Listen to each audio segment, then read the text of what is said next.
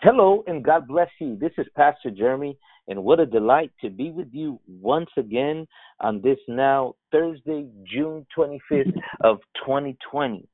We are always delighted to have you come and join us as we study the Word of God together.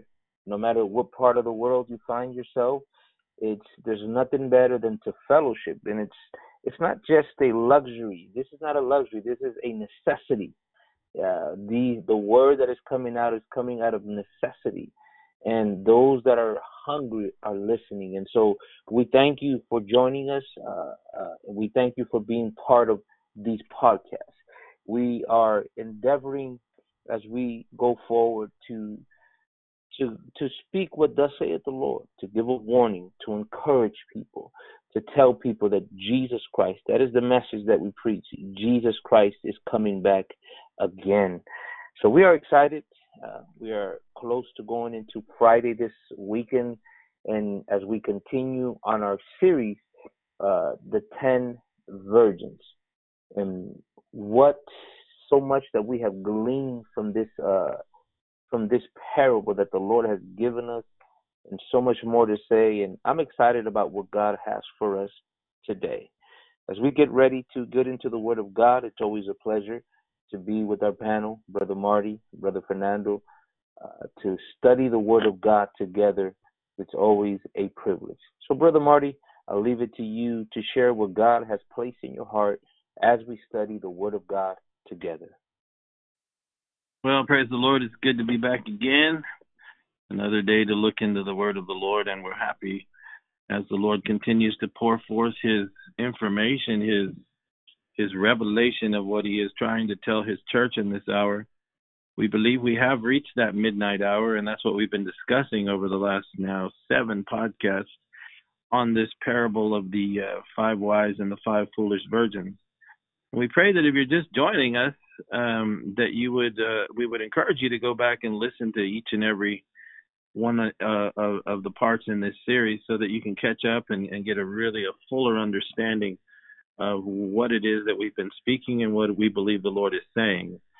And so we begin again today, picking up where hopefully we left off. Tomorrow we'll do a little bit of a brief review, but we're going to get into some more finer points here as we're bringing this parable to a close soon, as the Lord allows. There's so much that we're getting ready to head into, and I pray that it will be a blessing and an encouragement, and also something that motivates each and every one of us to really draw close to the Lord in these times. God is up to something, and we're excited for what we believe is transpiring. And though it looks dark on the outside there out in the world, it's bright and light in the houses of the children of the Lord. So, Brother Jeremy, would you begin again today, if you don't mind, beginning with the 5th verse of chapter 25, and just read all the way through, if you would, to verse 11. Yes. It says, while the bridegroom tarried, they all slumbered and slept. And at midnight there was a cry made, Behold, the bridegroom cometh, go ye out to meet him. Then all those virgins arose and trimmed their lamps. And the foolish said unto the wise, Give us of your oil, for our lamps are gone out. But the wise answered, saying, Not so, lest there be not enough for us and you. But go you rather to them that sell and buy for yourselves. And while they went to buy, the bridegroom came, and they that were ready went in with him to the marriage, and the door was shut. Afterward came also the other virgins, saying, Lord, Lord, open to us. Praise the Lord. Lord, Lord, open unto us. Probably one of the most tragic things ever recorded in the scripture is that statement from the foolish. We're going to be looking at that in the coming day, hopefully tomorrow. We'll get into that, or it might be today. We'll see. But again, I want to begin by what Brother Jeremy was reading there, and consider what is being said here in verse 5, where Brother Jeremy started. It talks about that they all slumbered and slept, that is, the wise and the foolish, and while the Lord tarried. And we've discussed that at length, and it's into this slumber, into this sleeping state that he finds the church. Now remember, what we're talking about again is that the Lord is answering three questions that were given by the apostles on the Mount of Olives just before he was going to go to Calvary. And he begins to unfold throughout chapter 24 the history of the prophetic events that would occur in his day, in the apostles' day, all the way up to our day. And one of the questions that they asked, which was the third question they asked, was, when shall these things be? What shall be the sign of your coming? And then the third question was, and the end of the age, the end of the world. What will be the signal, the signs, the keys to understanding exactly and precisely when you are returning? And why we continue to go over this is because it's vital to understanding the meaning and the timing of the parable. For many years, this parable has been interpreted as representing the lengthy time from when the Lord went back to heaven until he will return again, and the intervening period of time being a 2,000-year period of time. I suppose you could teach it that way, and it has been taught that way. But if we take it in context like we've been putting forward and we apply it to the plain sense of the scripture, then when we look at it that way, and why we review it that way is because chapter 25 in the parable of the 5 wise and 5 foolish is the answer of the Lord in story form to alert us and to give us keys as to understanding timing, the timing of his return. And when you begin to look at it from that perspective, suddenly the scripture begins to open up in quite an extraordinary way. And it begins to focus us as to what generation he's actually talking to. And so that brought us to the threefold message that is preached at midnight. We talked at length about it over the last couple of days, but again, we point out in verse 6 where it says that at midnight there was a cry made, behold, the bridegroom comes, go ye out to meet him. So the message is threefold. The first is behold, the second is the bridegroom is coming, and the third is go out to meet him. And we began to systematically look at those three things that are being declared at midnight. The word behold is interesting, as we've talked about, because it is a loud call. Which is designed to jar awake those that are asleep. And in the word behold, what we are being taught there is that what this person who's crying at midnight is, and we've discussed briefly, that this represents the voice of the Lord speaking through his servants at the midnight hour, at the final time, when we've crossed over into the final days, if you will, or the end time of human history as we've known it. And so the cry is being made and is being directed by the servant of the Lord. And the very first thing that he says is, behold. And we know that word means something very fascinating and very interesting. It teaches us, first of all, it teaches us that it's possible to be asleep when we should be awake. Yeah. See, the midnight hour arrives, right? The midnight hour arrives as the Lord points our attention to it in verse 6, and they're still sleeping. Let me say that again. The midnight hour has arrived, and the condition of the church at that time, which we believe is this time now, it has arrived, and yet they're asleep, even at the midnight hour, right? So what it teaches us, therefore, is that it is possible to be asleep when we should be awake. And so what the Lord does at that time is send a message, a startling cry, something that signals or that alerts those that are sleeping that something is going on. That's when he crosses over and says, behold, the bridegroom cometh. So the first word there is to awaken the church up, and then to draw its attention to the fact, wake up, because you've reached the midnight hour. There's something that's being revealed about you, or revealed about the church of that time and this time now, which we believe, and that is what he's saying to them. He's saying, you've reached the midnight hour and you're totally asleep. So he sends his servant and says, wake up. And he tells them by saying, behold, what he's literally saying is, you're asleep, you need to wake up, and you need to look around, and you need to discern what is actually transpired since you've fallen asleep. You know, I wanted to say this because the Lord is giving us keys, remember, so that we can understand timing. He wants the end time generation to understand that there's going to be particular markers, particular things that will set in motion the road that's going to lead to his second coming.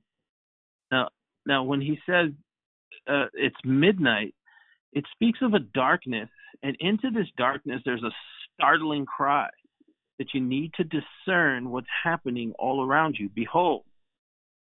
And so when I was thinking about that, I was thinking, okay, it is very similar to what we've seen and what we are witnessing right now. See, what happened at when the year began, and we've talked about this before, and you guys jump in whenever you want, brothers, just speak whenever you want. But I want to put this forward because I believe, as we're saying again, is that the midnight hour arrives, the bride finds itself asleep, the virgins, and yet it's midnight. It doesn't say that he woke them up and then midnight arrived. He says they're asleep and midnight is here, right? That's good. Right. And so it's as if the midnight hour has caused them to even be deeper asleep, and it's going to necessitate a message come on the scene that has not been being preached or declared all the way up to the midnight hour. And midnight's a very interesting thing as the Bible speaks of it, because we were talking about, this parable was given during the Passover time, and whenever Jesus mentions midnight, it makes the Jewish mind, because that's who he was speaking to at the time, his disciples who were Jewish, and the Lord was crucified during the Passover season, and that's when this story is being given. Their minds are freshly alert to what midnight means. It means that the destroyer was about to come forth. And the destroyer, we say, is about to come forth when he uses the word midnight, because that's when the children of Israel were released from slavery in Egypt. And so when Jesus references midnight, he's referencing everything that goes on around that metaphor, if you will. The Lord is using this metaphor to also signal something to us and to signal something to that end-time generation. Just like the destroyer was going to be released in the midnight hour in Egypt all those thousands of years ago. And remember, he's answering the third question of Matthew 24:3, what shall be the sign of the end of the world? He uses the metaphor of midnight in order to even more refine and hone our understanding as to what particular time he's talking about. And the destroyer, as it was in the story of the book of Exodus, when he came through the midnight hour and began to exert, judgment on Egypt, he's literally telling us and alerting us that when midnight has come, that all the virgins are asleep and have no idea that what's actually arrived is that the destroyer, or in our time we could say at least the spirit of the destroyer, has begun to be released. And it requires that his servants begin to stand up and begin to proclaim to an asleep church that they are not discerning the time that they're in. And that's why the midnight cry begins with, behold, open your eyes, discern something. So I want to ask you something here, and you can give me your opinions or jump in whenever you want. So therefore, we need to look for something that is a startling event, something that really shook things up, put it that way, because because God doesn't only, the voice of the Lord does not only come through his individual human servants. The voice of the Lord can be seen, like David said, on the waters. The voice of the Lord is in the wind. The voice of the Lord is in the thunder.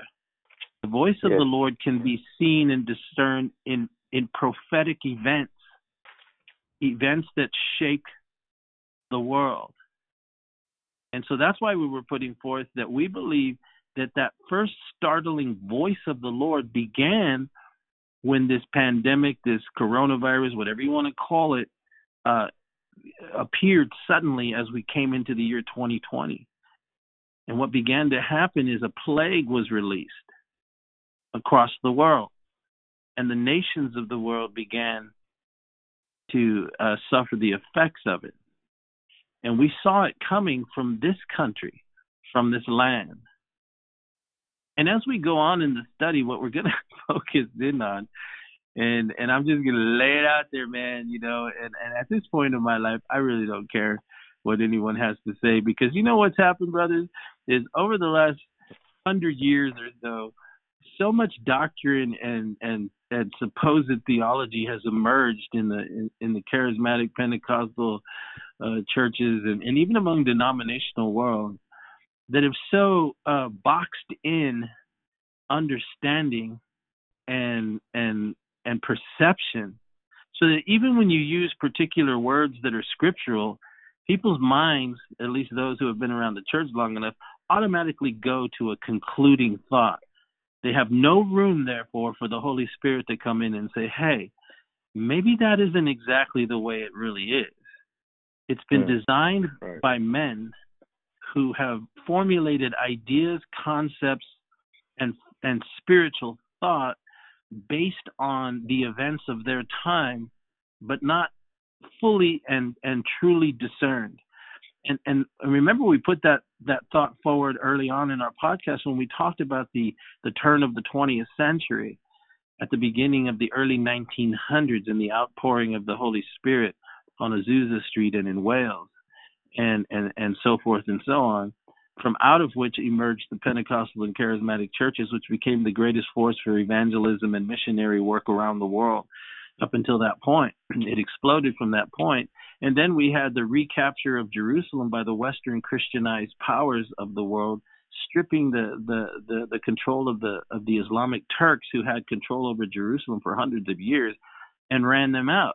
And the theologians of that day got very, very excited and wrote books and began to tell people that Jesus was imminent. He was about to return. He's about to appear, because Jerusalem was now in the hands of the West, and that meant that Israel was about to be reborn as a nation, so forth and so on. And so they developed all these theological concepts and what we call, fancy word, eschatology, right, which is the study of last day things. But the truth of the matter is that their timing was off. They did not interpret the prophecies correctly. Had they read the rest of the book in the light of the Holy Spirit, then they would have understood that there was a whole bunch of other prophetic events that had to transpire. And that's why we came to verse 5 of this story, where it says, the bridegroom tarried, and they all slumbered and slept. But at midnight, so then he draws their attention to midnight and says, something finds the church asleep, but the midnight hour has arrived. And he's using again that Passover language, right? And he's saying they're asleep and the destroyer is being released and they don't even know it. And so events coupled with preaching, not just, because we got to look at it the right way here. The voice of the Lord is not only defined as a person speaking by the inspiration of the Holy Spirit, but the voice of the Lord is also seen for the spiritually discerning in the events of any particular given historical moment of time. And that's what we saw happen at the beginning of this year. I believe that it is already a midnight event, in the sense that it came on the scene and has shaken the world awake. So many things have happened: the pandemic, the collapse of the economy, the rise of evil and perversions being sanctioned by law, the rioting, the looting, the burning down of churches, the removing of our history, the absolute attack on everything sacred and beautiful and holy is well underway. Right. Couple that with the natural signs that we've been seeing, right? Earthquakes and dust storms coming across the Atlantic, and locusts throughout Africa. The list is endless. All of these are the voice of the Lord. And so he has literally sent forth a shout into the earth. And what is happening is the first thing that is being declared is wake up, because you're not discerning what is going on. And when Jesus draws our attention to midnight, it's possible that what he was saying for that end time generation is that the spirit of the destroyer is going to be released and has already begun to be released. Why do you say that? I'm saying that because what we are seeing right before our eyes now, for those who can see and can hear, is a move towards globalism, a move toward everything that is the antithesis of what represents the Lord Jesus Christ. And now they're boldly coming out proclaiming they want to tear down the churches, break the stained glass windows, destroy any representation of Jesus Christ, because really it was a plot by the European white race, right, to oppress and enslave people. They're attacking the Lord, right? The slavery that is here in our nation is called socialism. That's right. It is seeking to enslave everyone. Yes. But again, behind this socialist agenda by the liberal left-wingers is what's waiting in the wings is the spirit of this age, who the Bible says will enslave the whole world. Right. Right? That's what it seeks to do. This is what's coming. It is a spirit that is looking to enslave the whole world. And we're being put to sleep. Right? Yeah. Our rights are being taken from us. They're taking the rug from underneath our feet, and we don't know it. And this is causing a slumber, if we have eyes to see. Very much so. And again, this is why the Lord points out the message at midnight. He says, "Behold," because what you're literally saying, Brother Fernando, there, at least as I hear you, is that the agenda, what the world media, what even the backslidden church or the undiscerning part of the church, all the voices that are speaking right now are focusing on what they want your attention drawn to, so that they can move you along and cause you to think and to see what they see or what they want you to see. But that's why the Lord addresses his people in this parable and says, when those times arrive, he says, what's going to be necessary and the times themselves should dictate to you. Number one, wake up, because this has come upon you. You are now right between the morning and the evening, is what he's saying at midnight. Brother Jeremy, there's a scripture in Isaiah chapter 21, I think it is. 21, let me turn over there and read that to us, just for a perspective of what midnight also means. 21, verse 12. Can you read that to us? 21. Isaiah 21. Yeah. Yes, I can. It's the watchman said, "The morning cometh, and also the night. If you will inquire ye, return, come." So what he says of the watchman is the watchman cometh, and what does he say there? Between what, Brother Jeremy? Read that again real slow. It says he cometh, the morning cometh, and also the night. If you will inquire ye, return, come. Yes. Okay, and so to take it in context, he's basically talking about Babylon, and he's also talking about Duma, which is another subject which we might get into tomorrow, because Duma is the mysterious, mystical name for something known as Edom. Edom is the name that was given to Esau, the brother of Jacob, and from Edom came the Roman Empire.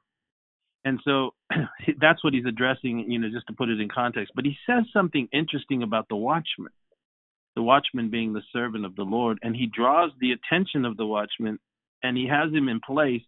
And he makes that interesting statement. Can you read that again? Verse 12? Yes.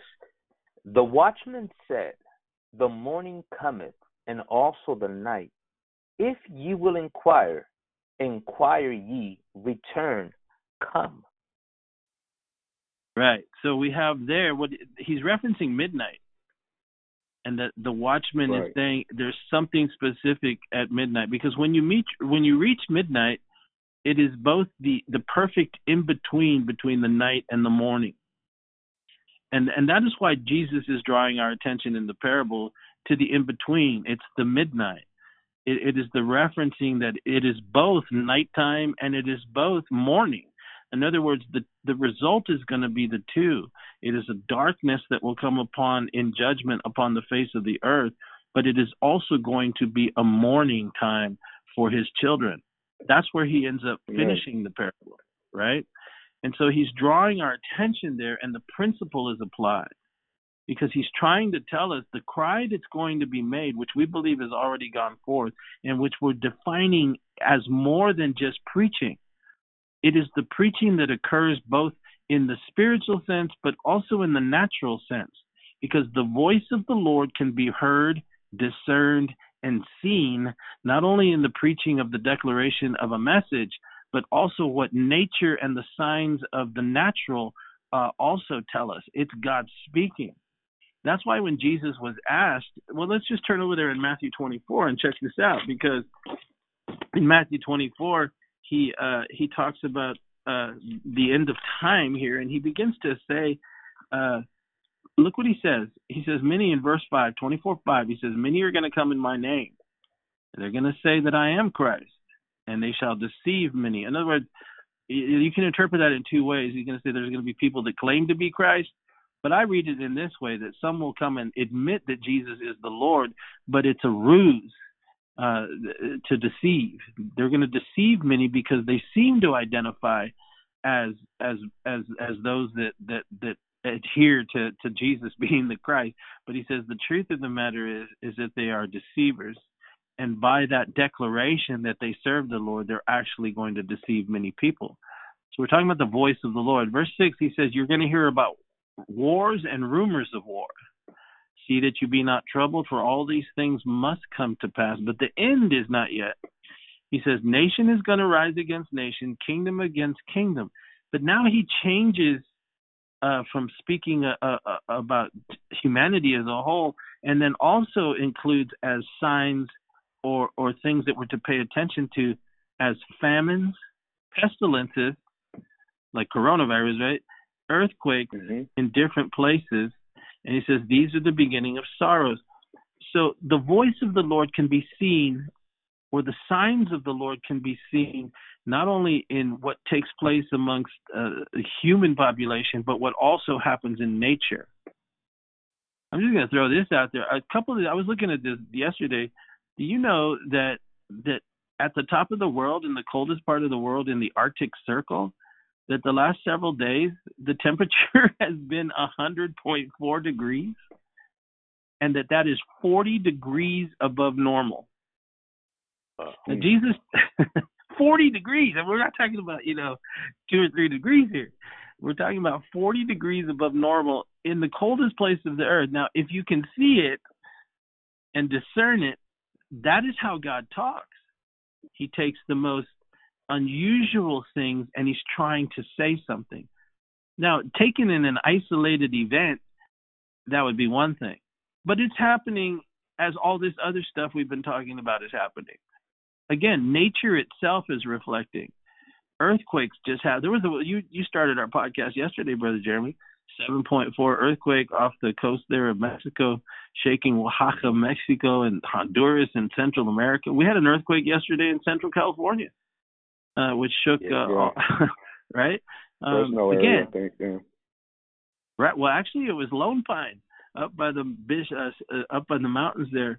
That's the center of where it happened. 6.2. Oh, really? Like okay. That. Yeah, and they felt it all the way over there in Fresno. It was a big one. I saw films of it. Smoke was rising, rocks collapsing from Mount Whitney, and all that kind of stuff. It's quite amazing.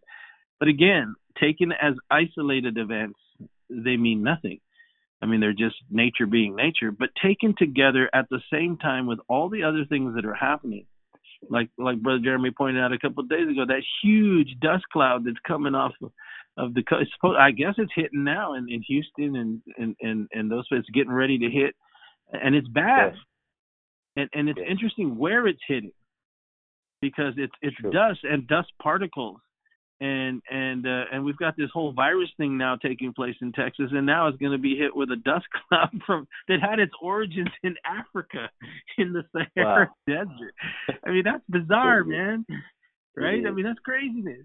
So you throw that in the mix, and now you've got several events taking place, as well as the events that we're all going through at the time: the lockdown, the pandemic, the economic collapsing, the rioting in the streets, the desecration of historical sites, the burning down of churches, on and on and on. And now they're attacking Jesus, coupled with Supreme Court decisions that have been made recently, celebrating and sanctioning at the highest levels of law the perversions that the Bible specifically says are an abomination to God and incur his wrath. All of it happening simultaneously, and that's why it has to be paid attention to. Any event taking... Wow. Yes. Brother Marty, you see a nice picture, or a very good picture of this in the Song of Solomon. What is it that initiates the bride to begin? What was the calling of that bride to go and look for her bridegroom? In chapter 3 and verse 1, I guess if it's okay, I just wanted to read two verses that I think fits for what we're talking about. Look at this. It was by night. That's what the Bible says, by night. And you look at the word night, it talks about the midnight hour. Right. It says, as I was on my bed, that's when I sought him whom my soul loved. I sought him, but I found him not. And she says, I will rise now, right? The virgins, right, are rising. And go about the city, in the streets, and in the broadways, I will seek him whom my soul loved. I sought him, but he says, but I found him not. And the watchmen that go about the city found me, to whom I said, saw you him whom my soul loved? So we see that what initiates and beckons this bride to be, this virgin, is at night, the midnight hour, where she begins to go to meet her bridegroom. But in that going, there's so many things. When you read in chapter 5 of Song of Solomon, all these things that she encounters, but it does not deter her. And at the end, she says, tell him if you see him, that I love him. But I just see a picture of that, what you're talking about. What initiates this bride to go is at midnight. Yes. To go and seek the one she loves. Beautiful, beautiful. Right, and that's what we're seeing here, right? Is he says at midnight that this is what's going to draw her out, right? There's a confluence of events, a shaking, a necessary awakening. The scary thought, brothers and sisters, is that the midnight hour came and they were asleep at the midnight hour. And we know from that the destroyer in the Passover story was released at the midnight hour. So the bride finds herself, both the good and bad, the foolish and the wise, both asleep at a time specifically that Jesus is referencing, that the spirit of the destroyer is coming, and that he already has been released, because he used that word midnight. And that is what we're seeing. The events that are taking place in our culture right now are so insane, so absolutely without equal. In the 60 years I've been alive, at least, and those listening that are older than me, I mean, we've seen events in this country, and that's really where our attention is focused right now. And I don't even know how deep I can really go without causing people to absolutely freak out. So I'm not gonna totally go there. But Brother Marty, yeah. I wanted to say something else too, because I want to speak to the believer, and especially the listeners that are listening, because I think if I understood your question too, you were also asking, like, pretty much, what do you do when what we're saying doesn't fit your eschatology, right? Yes, we're gonna have to, if we really want to hear from God, and I'm just going to speak from my experience. I've been taught. I mean, I've never changed from what I know salvation is, but there's certain things, a lot of things that I knew about eschatology, like the things of the concerning the coming of the Lord. I believed them because my pastor said it. Because so and so, and I read a little bit of those books on it.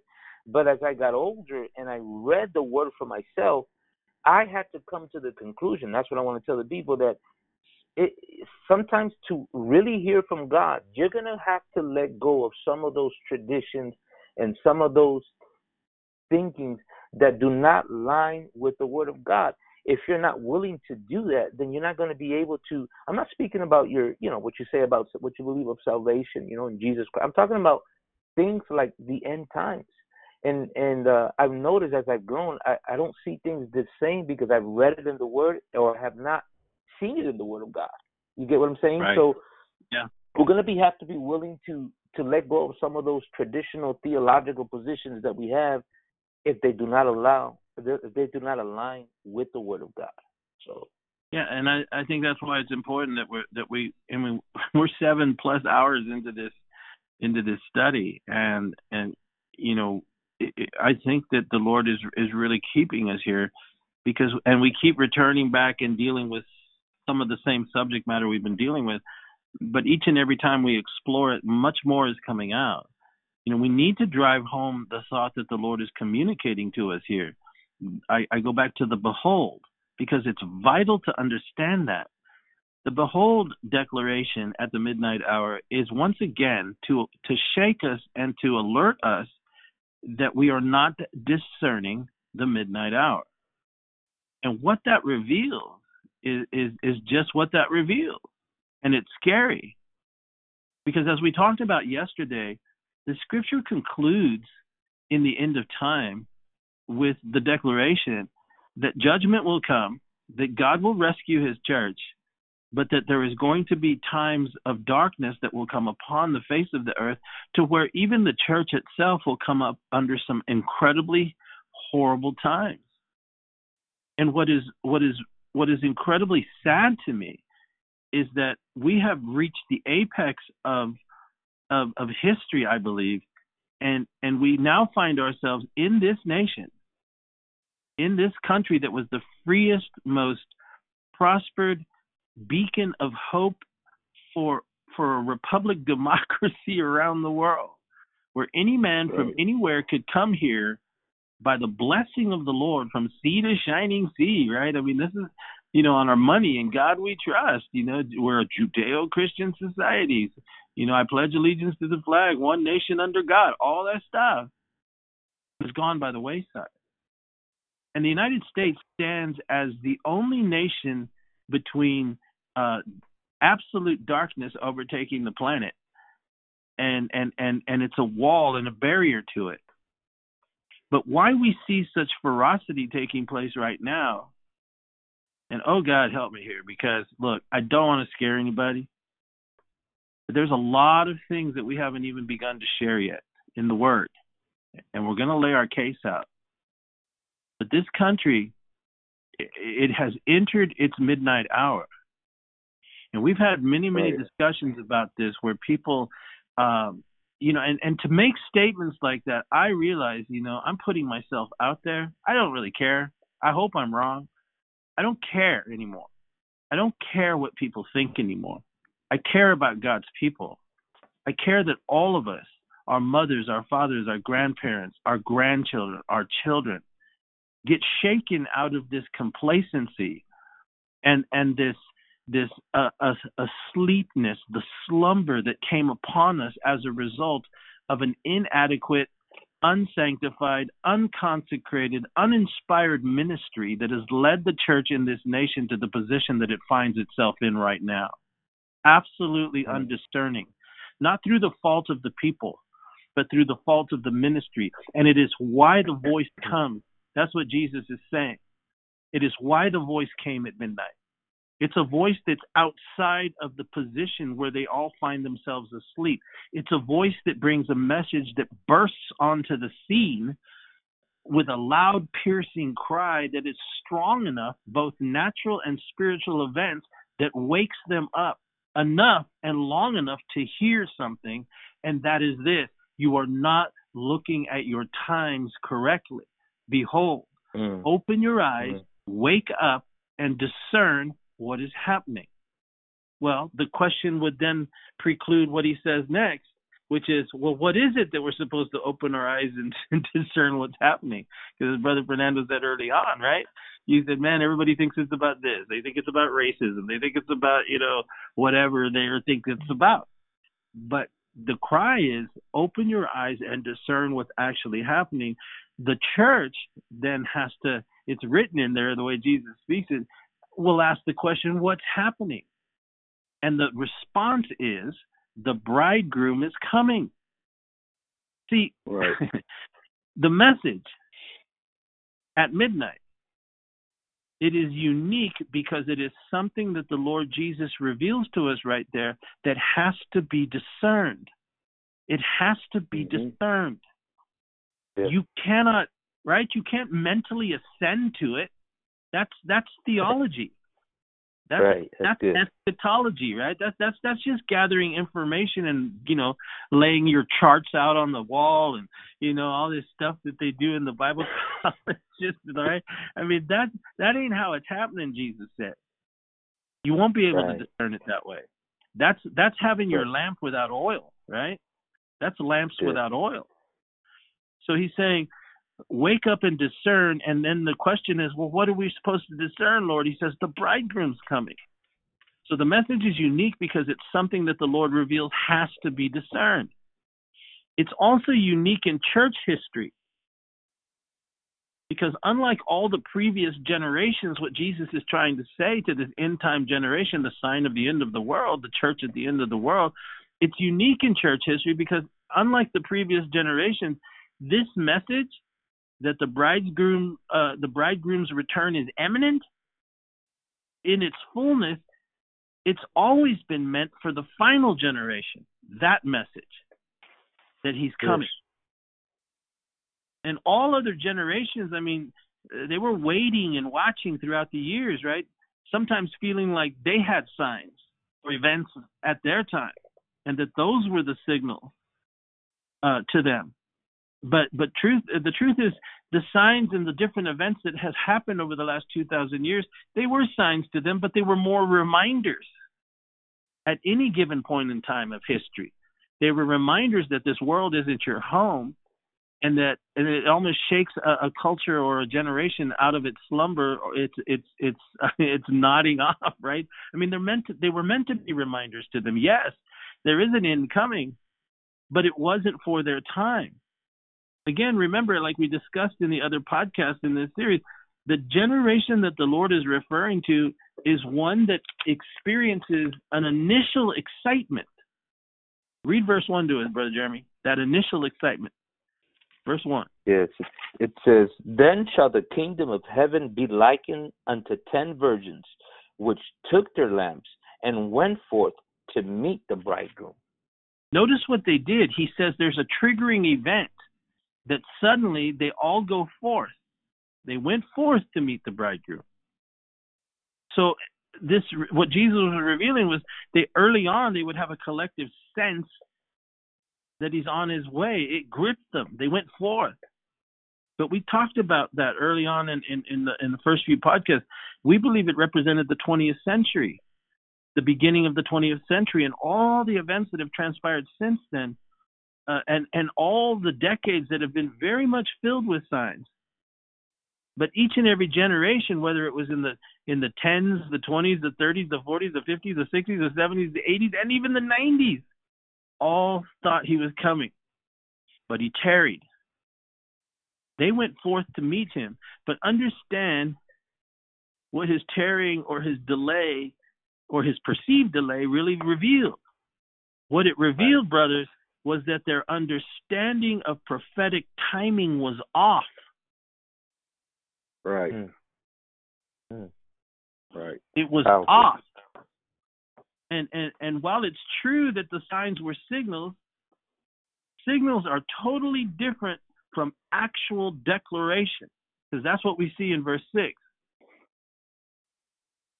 Verse 1, they go off, but there's no message being given in verse 1 that he's actually about to appear.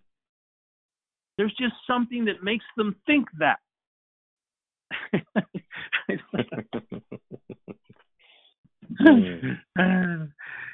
That's why he tarries. Their timing was off, and it put them all to sleep. The church of this final end of the age has experienced that, especially in this country. Brother Fernando, you shared it several days ago when you talked about the American experiment is basically the culmination of every tribe, every tongue, every language being brought into one location, unique amongst nations, but almost like the full flowering of what the Judeo-Christian revival throughout the West culminated with, the United States of America. So it is the biggest, completest, fullness expression of the church as it is visibly seen throughout history. It's not a Chinese church, an Italian church, a French church. It's not a British church. It's all of them in one nation. Right? So in that sense, it is the fullness of the church expressed, and it is the final nation that was born, wasn't it? Right? As they came across the sea. So the predominant teaching, since we're on it, the predominant teaching in the West and in America concerning timing and eschatology and concerning end time events is what they call the pre-tribulation teaching, which teaches that nothing has to take place. All the signs are fulfilled, and Jesus can come at any moment. That's what they call imminence. Right? Nothing has to be fulfilled. That's not what the Bible teaches. Specifically, Second Thessalonians, chapter 2. Right? It gives us a set of signs that have to take place: a falling away, and the man of sin has to be revealed. Right? Now, this is where the people are going to have to study to see if what was being taught to us today is correct or not. And again, this doesn't mean you lose your salvation, right? Even the Thessalonians didn't have the timing right, and Paul has to correct them. Hey, the day of the Lord has not taken place, so relax. You've been taught these things, right? So we can have it wrong. Doesn't mean you lose, you lose your soul, or you're not saved, or you break fellowship with people. That's not what we're saying. But we do have to get to that place where we know the timing of this. We may not know the day or the hour, but we can get to the season of it. We can understand the seasons, the times and the seasons. That's what Paul said we could understand, right? And I'll challenge the people there. The Bible, number one, a pre-tribulation teaching. That's something that it's made up. You're not going to find that terminology in Scripture, right? Right. The Bible never says that we're not appointed to tribulation. Actually, it promises we're going to go through tribulation. The thing that the Bible promises we won't go through is wrath. We are not appointed to wrath. There is a difference between the two. Yes. It is not tribulation, right? We're going to go through tribulation. What we're not going to go through is wrath. So I would challenge the people, search Scripture and find out when wrath begins, and I guarantee you'll see a rapture there right after or before that, before the rapture takes place. But it's going to challenge your eschatology when you see it. Right, and again, like you're pointing out, that's such a uniquely Western concept, right? Because the fact of the matter is 95% of the rest of the Christian world has been up under incredible persecution and suffering for the last 100 years. In China, they're burning down their churches, they're killing their pastors, they're jailing their grandpas and aunts and uncles, they're separating children from their parents. In Africa, they're just flat out slaughtering Christians in the name of their false gods. In the different places of the world, of South and Central America and the islands of the sea, in the Middle East, I mean, my goodness, everywhere you look, Christians are suffering, dying, laying down their lives, and being persecuted for the cause of Christ. But when you come to the United States, you have the fair-haired boys on television flying around in their private jets, living in their mansions, and selling a bill of goods to an overfed, overstuffed, completely lazy church that has been brought to that point by these compromised ministries and churches that have developed over the last 30 and 40 years to where we are now, to where the church has hitched itself to a political movement or a political party. And even the compromise has joined with the very ones that are swearing that they want to tear down any imagery of the Jesus they claim to serve. This is insanity. And this is where we've reached. And so when we talk about the midnight hour has come to the shores of America, it is with that perspective on a much holistic type point of view, a fuller view, an expression of what Jesus is revealing here. Because what I believe he's revealing here is so far more profound than we've ever really considered. But again, like we said, understand that the triggering event of Matthew 25, verse 1, right? They all go forth to meet the bridegroom, yet without a message. See, the message doesn't come until the midnight hour that he's imminent. His return is imminent. But yet they set off because they had a collective sense, like we were saying, that he was on his way. And we talked about that quite possibly representing the entirety of the first century, the first 100 years, right? 20th century is what I'm talking about, into the 21st century where we find ourselves now. The last 100 years. But he tarried. He didn't come when they thought. You know, his perceived delay, it wasn't that he wasn't coming, because the events were astounding, like the capture of Jerusalem in 1917. That shook the theological world because it hadn't been seen in 2,000 years. And there were a whole movement started out of that. You know, that people sold their houses and went and hung out on top of mountaintops thinking he was coming at any moment. But he didn't say he was coming. Right. It was because they were undiscerning. And when he didn't come, they slumbered and they slept. That's what he's revealing. His delay didn't mean that he wasn't coming. It's just their timing was off. And when we get to Matthew 26, now an actual declaration is being made that the bridegroom is coming. But now the church is in an absolute asleep, slumbering position. And it has to be shaken by both natural events and preaching events, by a clarity of voice and declaration that he's actually on his way. And that is what, again, right?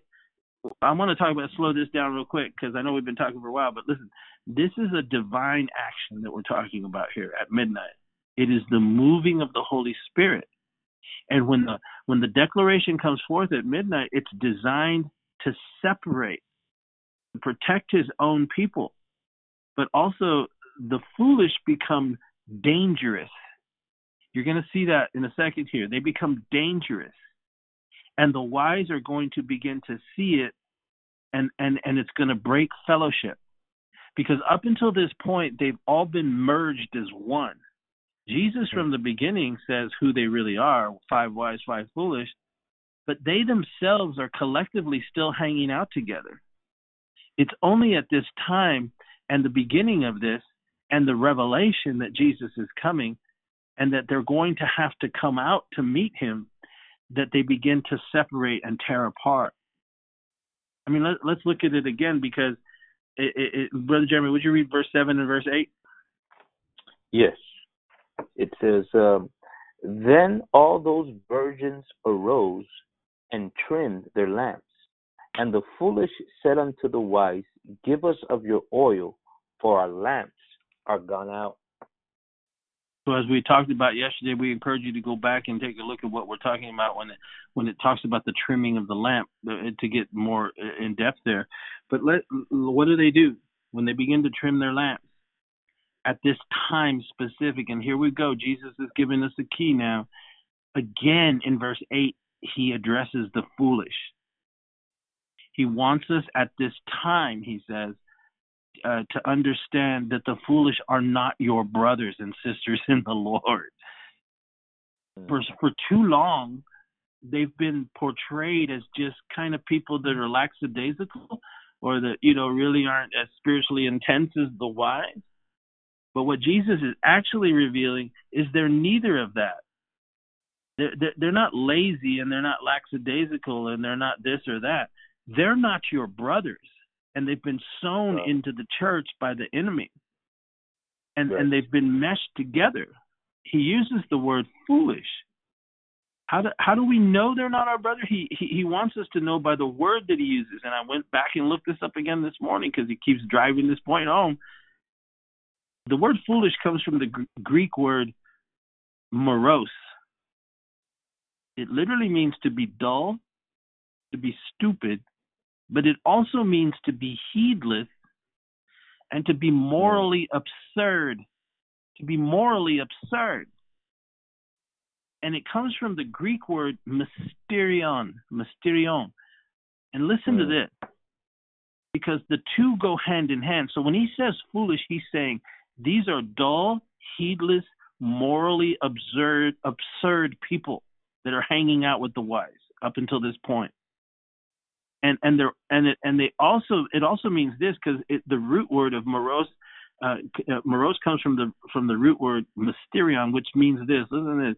It speaks of the hidden or secret things of God. So in other words, at this midnight cry, they cannot understand or see, that is the foolish, because it's hidden from them. It is hidden because they have no oil, and it's revealed to the wise at this moment that they are not what they looked like they were. And one of the definitions that the interpreters of these Greek words give in the lexicon I was looking at, one of the definitions he says of the word foolish is this. It speaks of God. Now listen to this.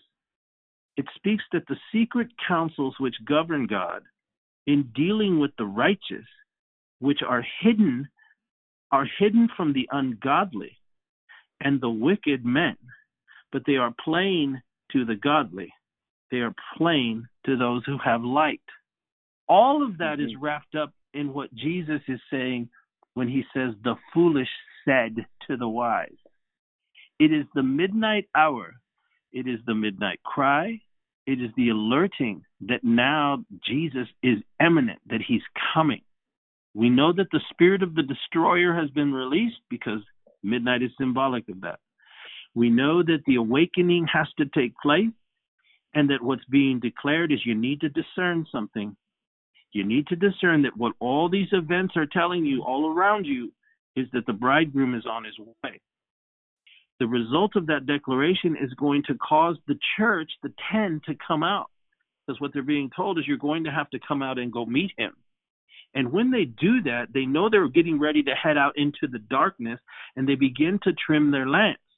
We talked about the lamps being composed of 3 parts, right? The lamp itself, the wick, and the oil. We talked about the wick representing a person's soul, because it's the only independent thing. The lamp and the oil together flow through the wick and create a light. That's your soul. We don't have time to get into all that. But the message begins to distinguish the two. And notice what the Lord reveals next about the foolish.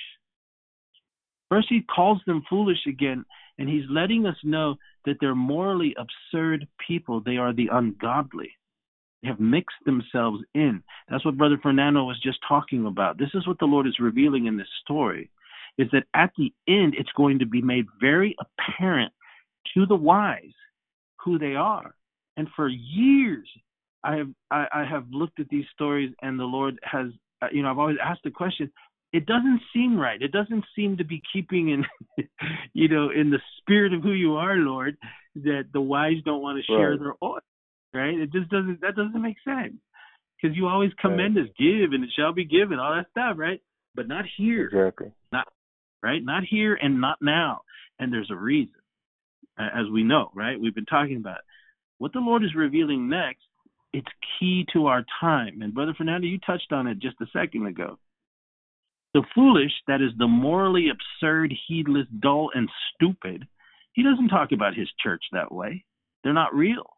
They're phony. They're the falling away church. They're the fake. They're the pretenders to the promise, It says the foolish said in verse 8. the foolish said, that's the first thing he says. The word said, it literally means to command or to tell them. So check this out.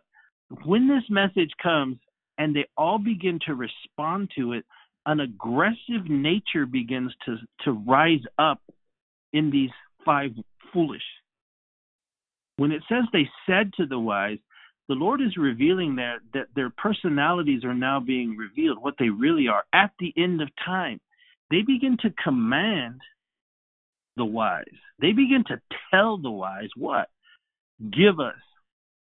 And that word means, the word give us of your oil. The word give us is, what they're commanding the wise to do is to supply them, to furnish what is necessary for their own life. And there's another definition. It means this: to give. What they're literally saying, what they're commanding now. This isn't like, could you guys please give us some oil? No. He says that an aggressive nature is going to manifest itself at midnight. Out of this phony and false component of humanity, really, that an aggressive nature is going to appear. And it's going to be directed at the saints of God. And we're already seeing that aggressive nature with what's happening in the streets throughout our nation. Well, that's where we are. So wait. And listen. So this is what he's saying to us. This is the key. This is a key to the wise. He says, look, suddenly, when earth-shaking events transpire and you wake up and it begins to dawn on you, you begin to discern that what you're actually seeing is alerting you, wise people, that the bridegroom is coming. To further solidify that the message is true, he draws our attention to the foolish and lets them manifest their personality. They begin to command and demand. And what they're demanding is a supply to furnish something that they don't have. And another definition is this: to give what is due or obligatory. In other words, you owe us this. To give handouts. Bro, that's what it says. If you go through all the words, it literally says, give us handouts. Lots and lots of handouts. Mm-hmm. But also, brother, to further solidify the aggressive nature, it means with the sense also of striking with the palm of the hand. So all of that is wrapped up in when they say, give us your oil. Jesus is revealing that an aggressive nature is going to manifest in the last time. And at the root of it is going to be a violent intent, striking with the palm of the hand, demanding something from the wise, demanding, with the sense that we owe them something. So what is the Lord teaching? I think, and also a demand. Since they have the oil, what is your interpretation of the Bible? Right? Yeah. It's like, how do you see Scripture? Because based on your answer, you're either going to embrace what they're saying, or like it's that you're going to receive that aggressive nature that they're displaying, right? And think about, brother, what you're saying there. I see that too, because remember, up until this point, we all think it's one church, right? It's just some are better than others, some are more intense than others. No. Isn't it interesting that what we've been seeing in the culture, bro, like when the president went over to the church and held up his Bible, right? The next day, we were flooded with Episcopalians and Catholic bishops and, NAACP preachers from the South and on and on and on, coming out of the woodwork, talking about what a horrible thing it was that he went to the church. And these are denominations that are ordaining homosexuals, by the way, right? So they hold absolutely no validity in their opinion with me. But again, it divided, right? I'm not preaching no political party. Trust me, I'm looking for Jesus to come back. But what you're saying is right. Give us of your oil. What's your interpretation of what's going on? That's an interesting way to look at it. But again, what you said earlier, and you touched on earlier in the podcast, what are we seeing right now? We're seeing an aggressive nature rise. And the very same thing that Jesus said, what are they telling us to do? Give us reparations, give us this and give us that, and but it's with a violent intent. That's why these wise, right? That's why the wise couldn't give them anything, because they're not brothers. What the Lord is teaching, remember they were together as 10, is that a shift is going to occur. The midnight hour is meant to reveal to the wise at our time, now I believe, to reveal that the days have indeed arrived. Remember again, give us of your oil, like you were saying. This is key. Because the oil, this is the collective soul and spirit of the godless, right? And it's exposed at the midnight hour, what they really are, what they're really like.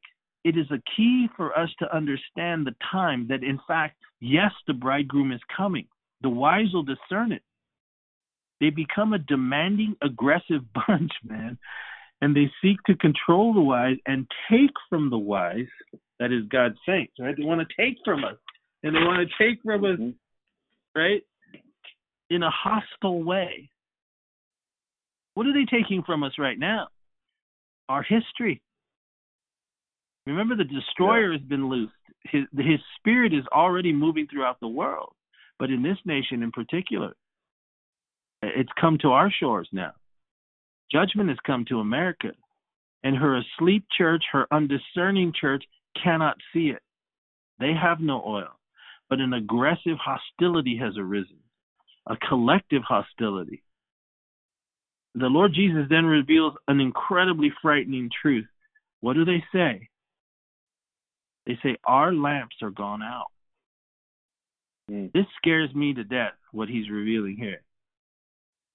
Because remember, like we mentioned the other day, the trimming of the lamp is the trimming of the wick, or the soul. It represents your soul.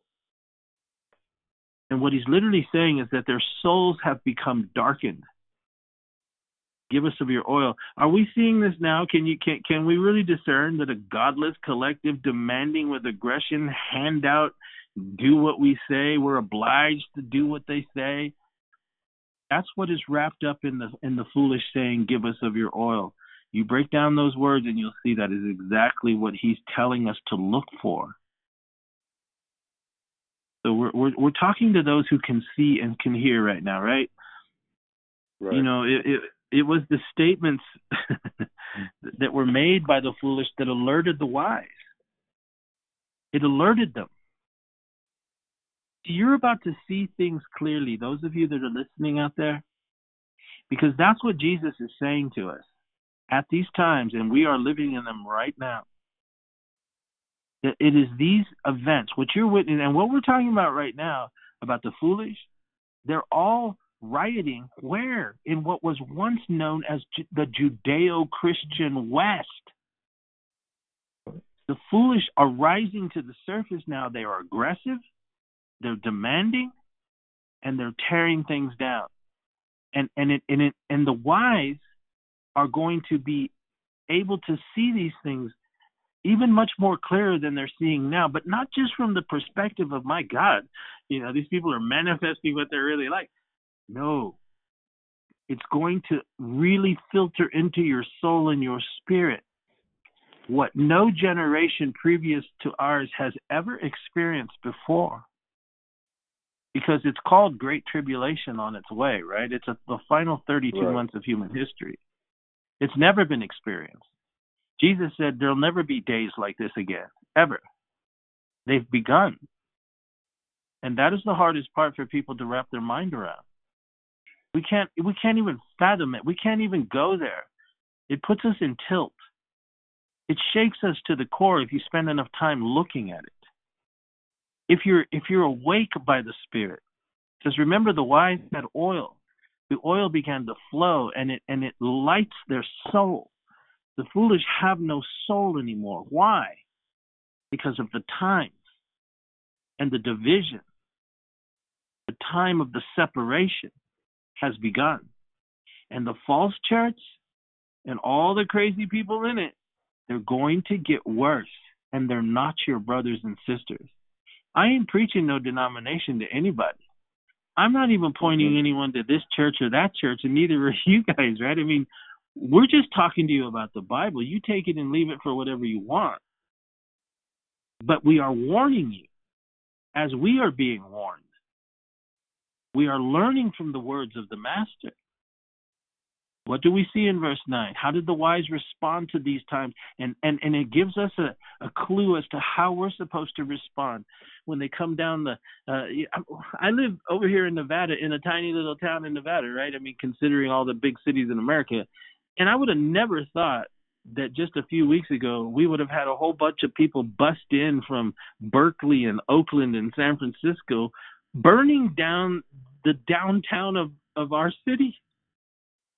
I mean, it's insane. Insane. That never happens where we live, but it is now. It's incredible what's taking place. And this idea that, again, this is Jesus giving us this insight and revelation in this parable that a separation is going to take place. Here in the West, we have an idea of Jesus being cool with everybody, and he was cool with everybody, and everybody loved him and followed him. That's not what you see in his ministry. That's right. That's not what you see in his ministry. Okay, he even in his own inner circle, and we spoke about this before the podcast, he had to deal with that separation, right? Judas was taken over by Satan entered him, and he separated himself. So this happened even in Jesus' inner circle.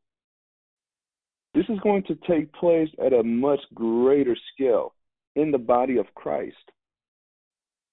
So we have to understand this, because what's being professed and proclaimed today is that, now is the coolest time to be a Christian. What?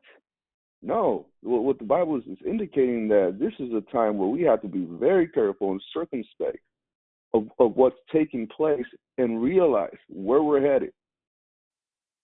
We are headed towards a separation, whether you like it or not. That's what the Bible is implying. Yes. It's scary. It's scary. Like, I fear for my children. And the generation that they're growing up in, aggressive generation, they're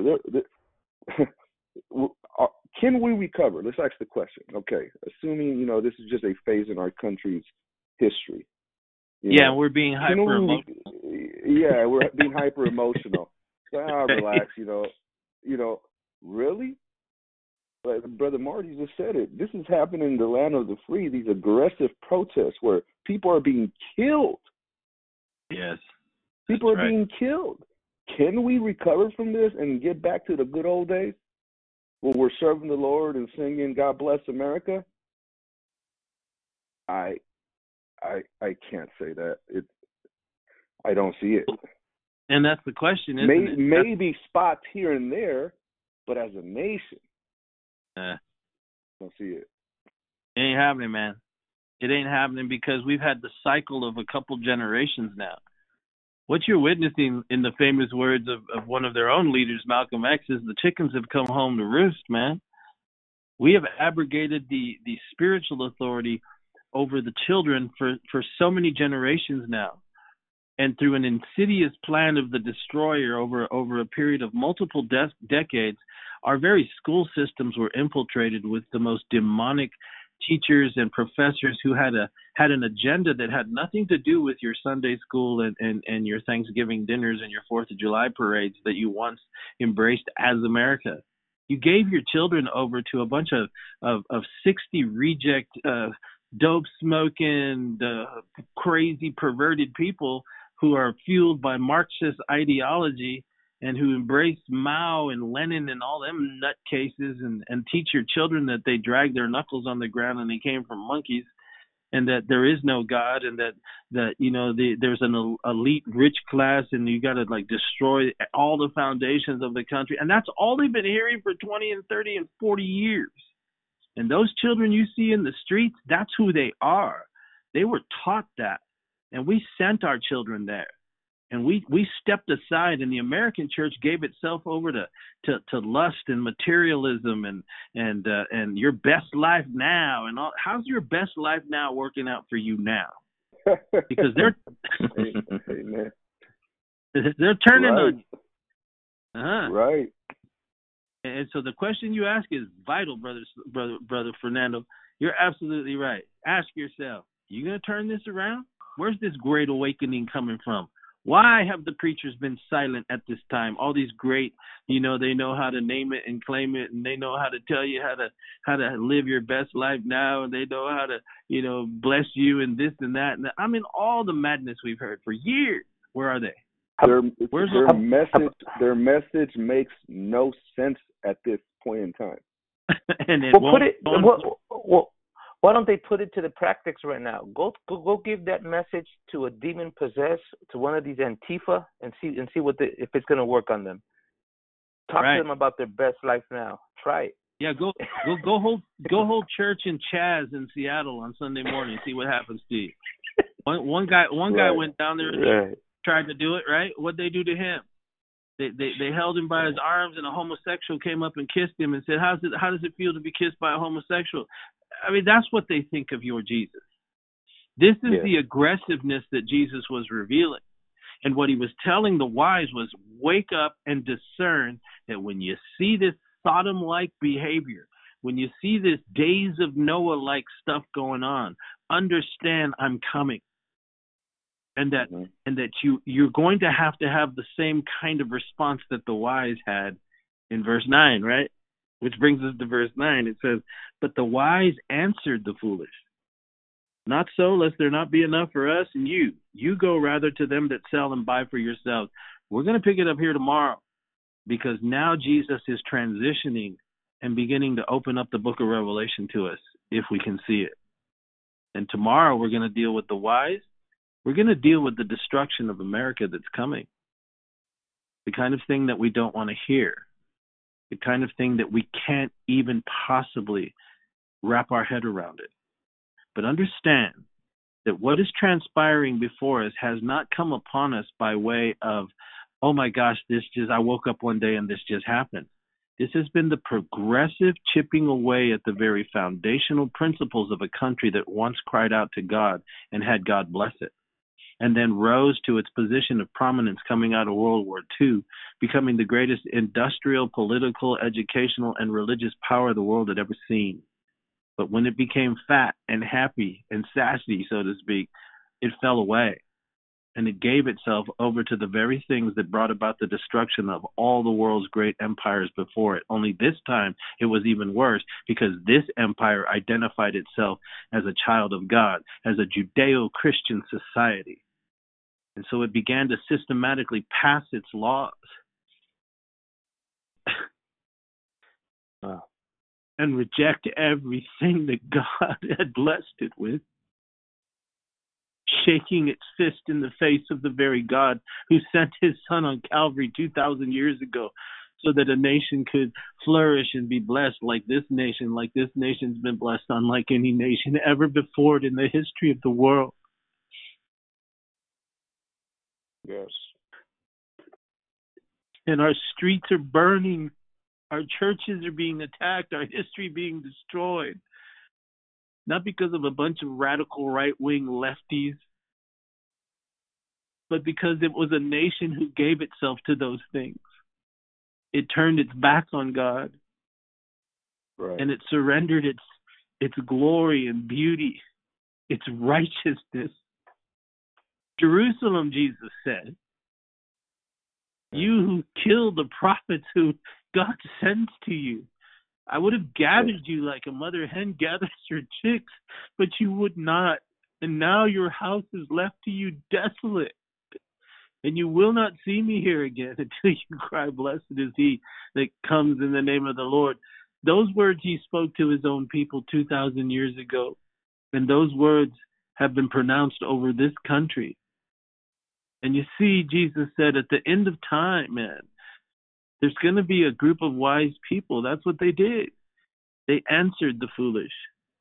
The word answered is to conclude for oneself That's what Brother Fernando just said. What do you conclude about our time?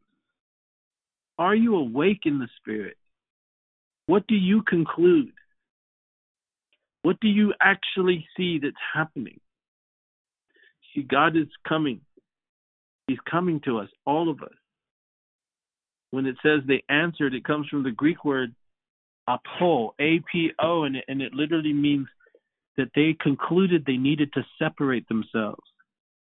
It means the separation of one thing from another, by which union or fellowship of the two is destroyed. That's what they were literally saying. They weren't actually speaking that to them, but while they were answering the foolish, these aggressive, demonically inspired people that emerge at the midnight hour, they concluded this is different. We've been hanging with these people all the way to the midnight hour, right? We've all been together, but something different has just transpired. Something has woken us up. Something has given us discernment. And we conclude, the wise conclude, I've got to break fellowship. They understood at the deepest level. That's what Jesus is saying. They had full discernment. They're fully awake. That's what he's calling us to. They understood at the deepest level what is really going on here, man. They understand that he's coming. And what they say reveals timing as well, right? Times and seasons. It's meant to alert the final generation of the church, the wise, that it is now, here, that the time has arrived and that his return is imminent and that things are accelerating. Notice what they say to them. You go to them that buy and sell. It's incredible as to the timing the Lord is showing us, wanting us to understand. By them sending them, by him putting this in the story, he's implying that a system is already in place, a system of commerce, goods and exchanges. He's showing the division. He's showing the timing. He's showing what's just ahead. And we know from what he's saying here that the only way you can buy and sell at the midnight hour is what the book of Revelation reveals is coming. The Antichrist, the mark of the beast. He identifies these as the false church, and it's right here that they begin to part. The Antichrist system is here. We're only moments away from its manifestation. Don't you remember when this began to happen? They were telling we can't even use cash, right? We can't buy anything with cash because it might have the virus on it, right? And businesses are right. We'll take a card, but we won't take cash. What are they doing? We know what they're doing. They destabilized the greatest economy on the face of the earth. Why? Because they want to rebuild it. But before they rebuild it, they want to flood our economy with trillions of dollars, $13 trillion that have absolutely no backing behind them. It's false because it gives the super elite rich an opportunity to recoup all the losses that happened in the first couple months of the year, so then they can take their pile of money and go away. But when the shoe drops, brother, the entire economy is going to collapse, and those who haven't seen it coming are going to wake up and realize it's gone. And into this will ride the solution of the globalist elite. That's what Jesus is preaching about. A system is coming. The Bible says while they went to buy, right? This is hope, man. Verse 10, the bridegroom comes. What does it say? They that were ready, they went in with him to the marriage, and the door was shut. Brother Jeremy, would you read us Psalm chapter 18, verse 28? Yes. And we're going to pick this up tomorrow, right here. Because there's something that's coming and the Lord is revealing that we haven't seen before. And we're going to see it in a greater depth as we close out this series tomorrow. And we don't mean to scare you. We don't mean to startle you. We don't mean to freak you out. We just want to fellowship with you. Because when they said not enough, like we talked about yesterday, if we give you what we got, we ain't got enough for us. We talked to you what those words actually mean. They were literally saying a barrier has to be created, a barrier of light. And if I can't give of the oil, for me to take the holy that God has given me and give it to you kind of people, it would defile not only me, but it would defile you. Both of us would be defiled, and it would break fellowship with my other brothers and sisters that retain the oil, the holy, the pure, the consecrated, the sanctified, the preserved in Christ. What does he say in 18 verse 28, Brother Jeremy? It says, for thou will light my candle. The Lord my God will enlighten my darkness. These are the words spoken of King David. It's a messianic psalm. It's speaking of the end of time when you read it all the way through. And he references this. We can draw from that. David was speaking under the Spirit of Christ that flowed through him. You're going to light my candle. That word candle in the Hebrew means lamp. You're the one who lights my lamp. You're the one who brings light in the midst of the darkness at the end of the age. We have well entered the end time, brothers and sisters. If you can discern it, then you have oil. Be glad. Understand this, brothers and sisters. A sobriety of spirit and soul is required at this time. What do we do, Brother Marty? Pray, man. We need to pray now with the understanding. And don't be moved by the highs and the lows of the events that are going to be transpiring before our eyes. For what is known to the wise is revealed by the oil in the lamp, right? A soul aflame with the voice of the Lord that can be heard if you're listening. These are serious times, and we, the church, in these end of days, we are privileged unlike any generation. Unlike any generation since the day our Lord first appeared on earth, in my opinion, 2,000 years ago, when he took away the sin and gave birth to a glorious church. For 2,000 years, the tares and the wheat have grown together. But now, separation is beginning. And remember, light has no fellowship with darkness. Now is the time we must fellowship with the wise. Let him that has an ear hear what the Spirit is saying to the churches. Because like the voice of the midnight cry said, behold, the bridegroom is coming. Are you ready?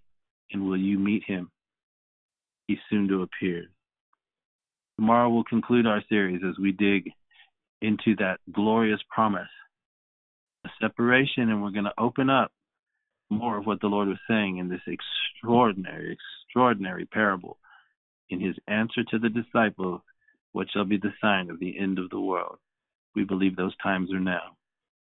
We love you, and we're praying for you, and we bless you in Jesus' name. Brother Jeremy. Amen. Amen. Amen. He that keeps you, he that's going to sustain you in this hour, I want to leave you with this psalm, Psalms 121.